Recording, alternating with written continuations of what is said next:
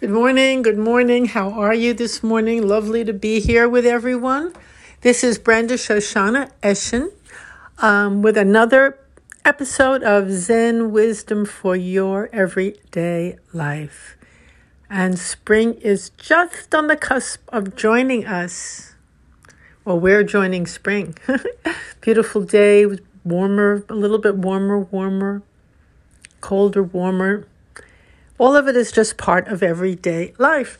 So anyway, the title for our podcast for today is something that's very, very dear to my heart and that I'm going to explore in this podcast and in general, in a larger sense as well.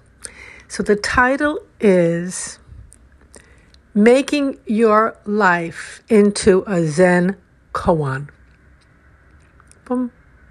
Now, what does that even mean? What does that even mean? What is your life? That's a fantastic koan right there. And how do you make it into a Zen koan? So let me begin at the very beginning and talk a little bit about koans themselves and what's a koan. Now, in Rinzai Zen, and sometimes also in Soto Zen, one of the heart of Zen practice is the koan. And the koan is given to the student by the teacher typically. And what it is a question, an unanswerable question, seemingly unanswerable question. At the very least, it's an illogical question. It's a contradictory question. It's baffling. It doesn't make sense. Now, we've all heard some of the more common ones like, show me your face before your mother and father were born. That's a very well-known one. There are others that are very well-known. Pick up this stick without using your hands. Move the mountain without using your hands. There are many koans, actually they're beautiful koans. The Gateless Gate is a text which is filled with them. And these koans are really the history of the questions that these great Zen teachers gave to their students. Now, normally when we receive a question, we try to figure it out, of course. Strategize. How am I going to understand this? What am I going to do about it? How am I going to solve it? That's very normal. It's the same thing when we receive a problem. We do the same thing. How am I going to figure this out? What are the benefits? What are the losses? How does it make sense? And and also a very big part of figuring out a problem is the question, well, what's in it for me? That's a big part of trying to solve one of our normal conflicts or questions in our everyday life. What's the advantages? What's the disadvantages? This is how the mind works.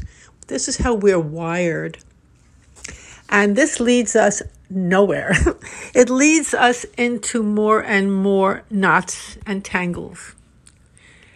And it's such an interesting process to work with a koan or to work on a koan, because you don't work on it, it works on you. But a Zen student will take this koan to their cushion, to their zazen, their meditation practice, and work on it. And by that, what they mean is there are many different ways of working on a koan. And in the beginning, what they will do with it is what they do with their life in general. Because when we sit on the cushion, we repeat what we do in life. It just becomes exacerbated because we can see it clearly. We can see what we're doing, which is a huge gift.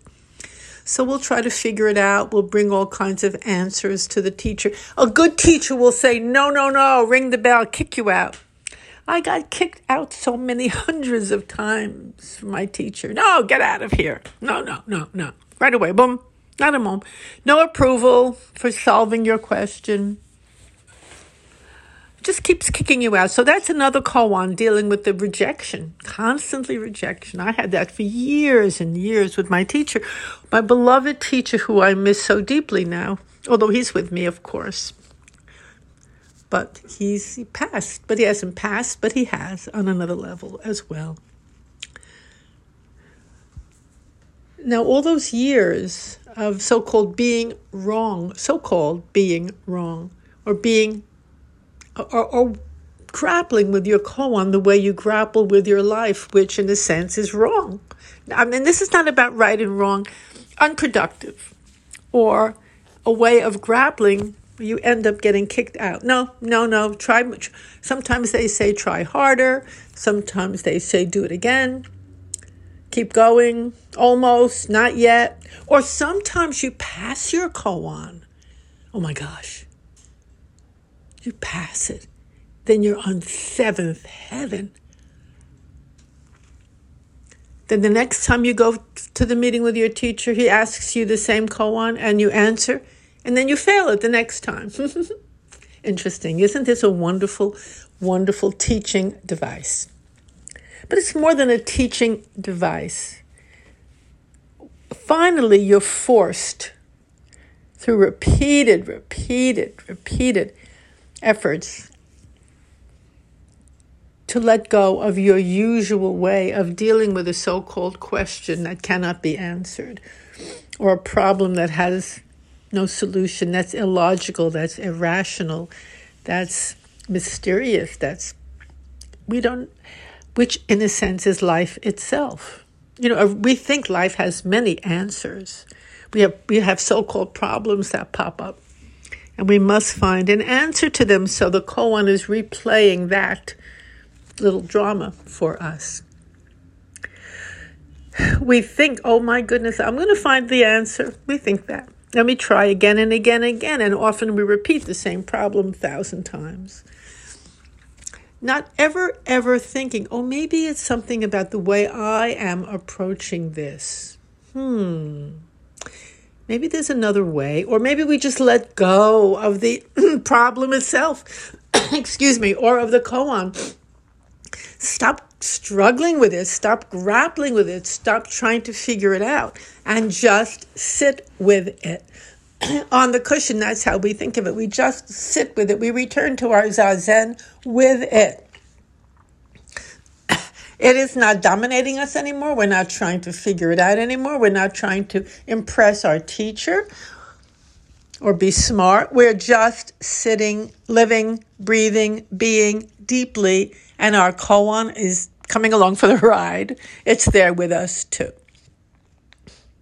So as we ripen in life and in our practice, we find new ways of being. We don't find it, they find us. Let's be honest.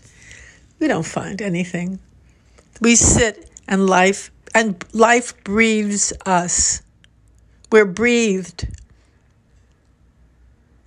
We sit and the koan works on us. There's a wonderful little Zen saying about working on a koan, and it says, when it's not like you conquer it or find an answer either, but when you so-called pass your koan, something profoundly shifts in your life. It just shifts by itself. And the koan just opens to you. As they say, well, my teacher always used to say, in the readiness of time, which I love that saying. I didn't love it all the time. He said it over and over because we're so impatient. We want the answer, or we want to know what it is right now. But he would always say, in the readiness of time, meaning give it over to time. When you're ripe. There's also another beautiful saying which says, when it's soup, it's soup. You put all the ingredients into a delicious soup. Put it on the stove. Put the heat just the right amount. And then you just have to let it cook. The ingredients are there. Everything is there. The heat's there. The soup.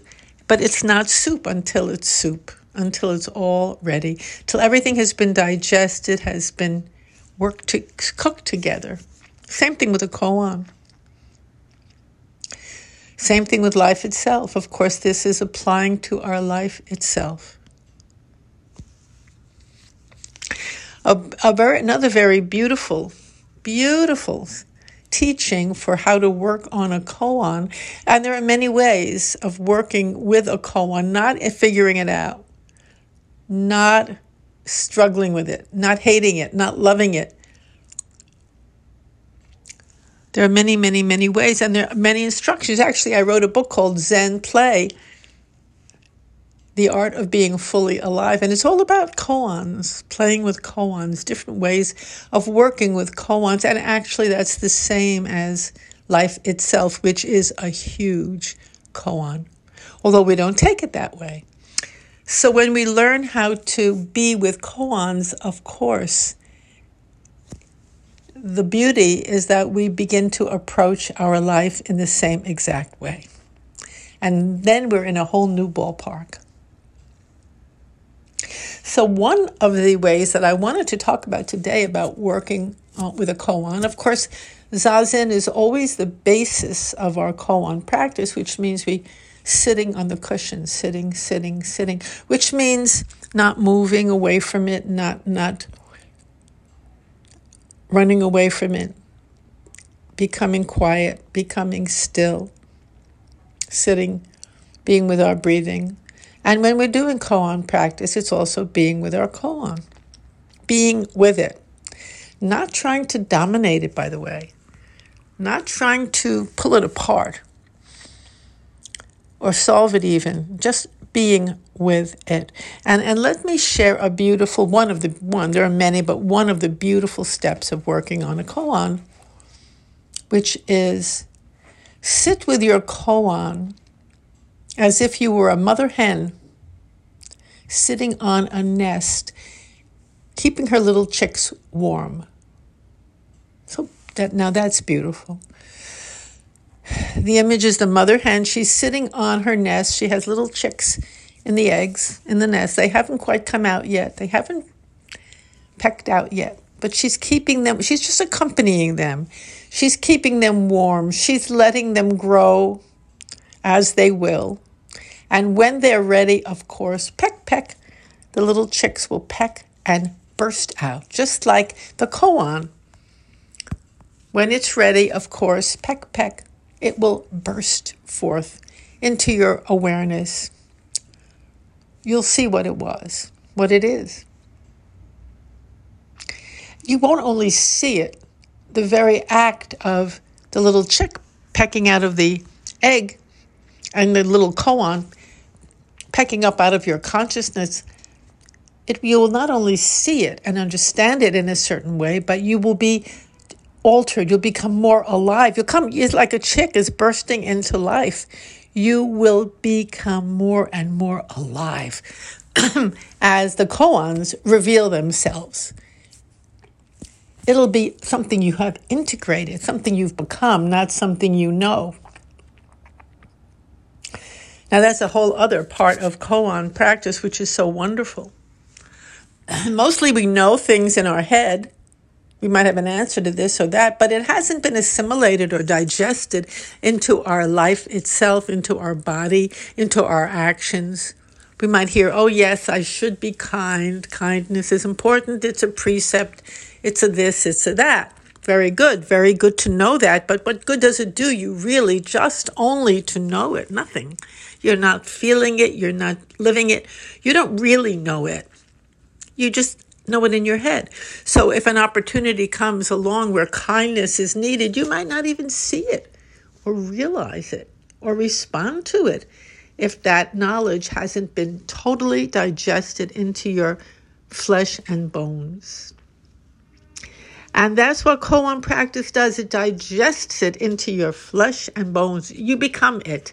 So that, as that example I just gave, if a need for kindness comes along in your life, you immediately see it. It's not that you have to think about it. You just see it. You know it, and you respond instantly and appropriately.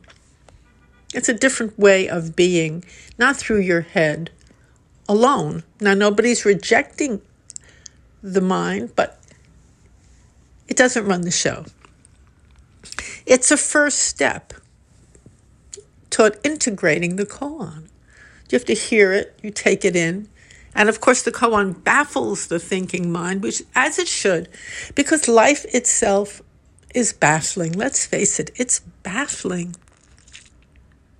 So when I say making your life into a Zen koan, it means approaching your life the way you would a koan. And there's a lot more to say about this, because life itself gives us endless koans, which we define as problems. But rather than thinking of them as problems, and if you think of it as a koan and begin to work with it that way, everything will be very different. So I will talk more about this. I'm going to do some workshops on this online. I've done them in person at different Zen communities. And I think it's a very important time to explore this. And because it's also a lot of fun to do it, it's life-giving.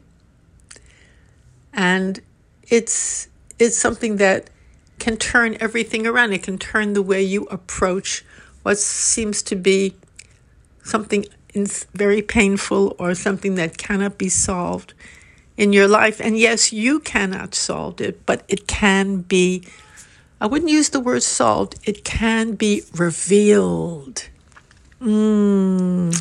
How beautiful. The answers, and they're not answers in the usual sense, but the heart of the matter can be revealed. And when it's revealed on a deeper level, it's yours forever.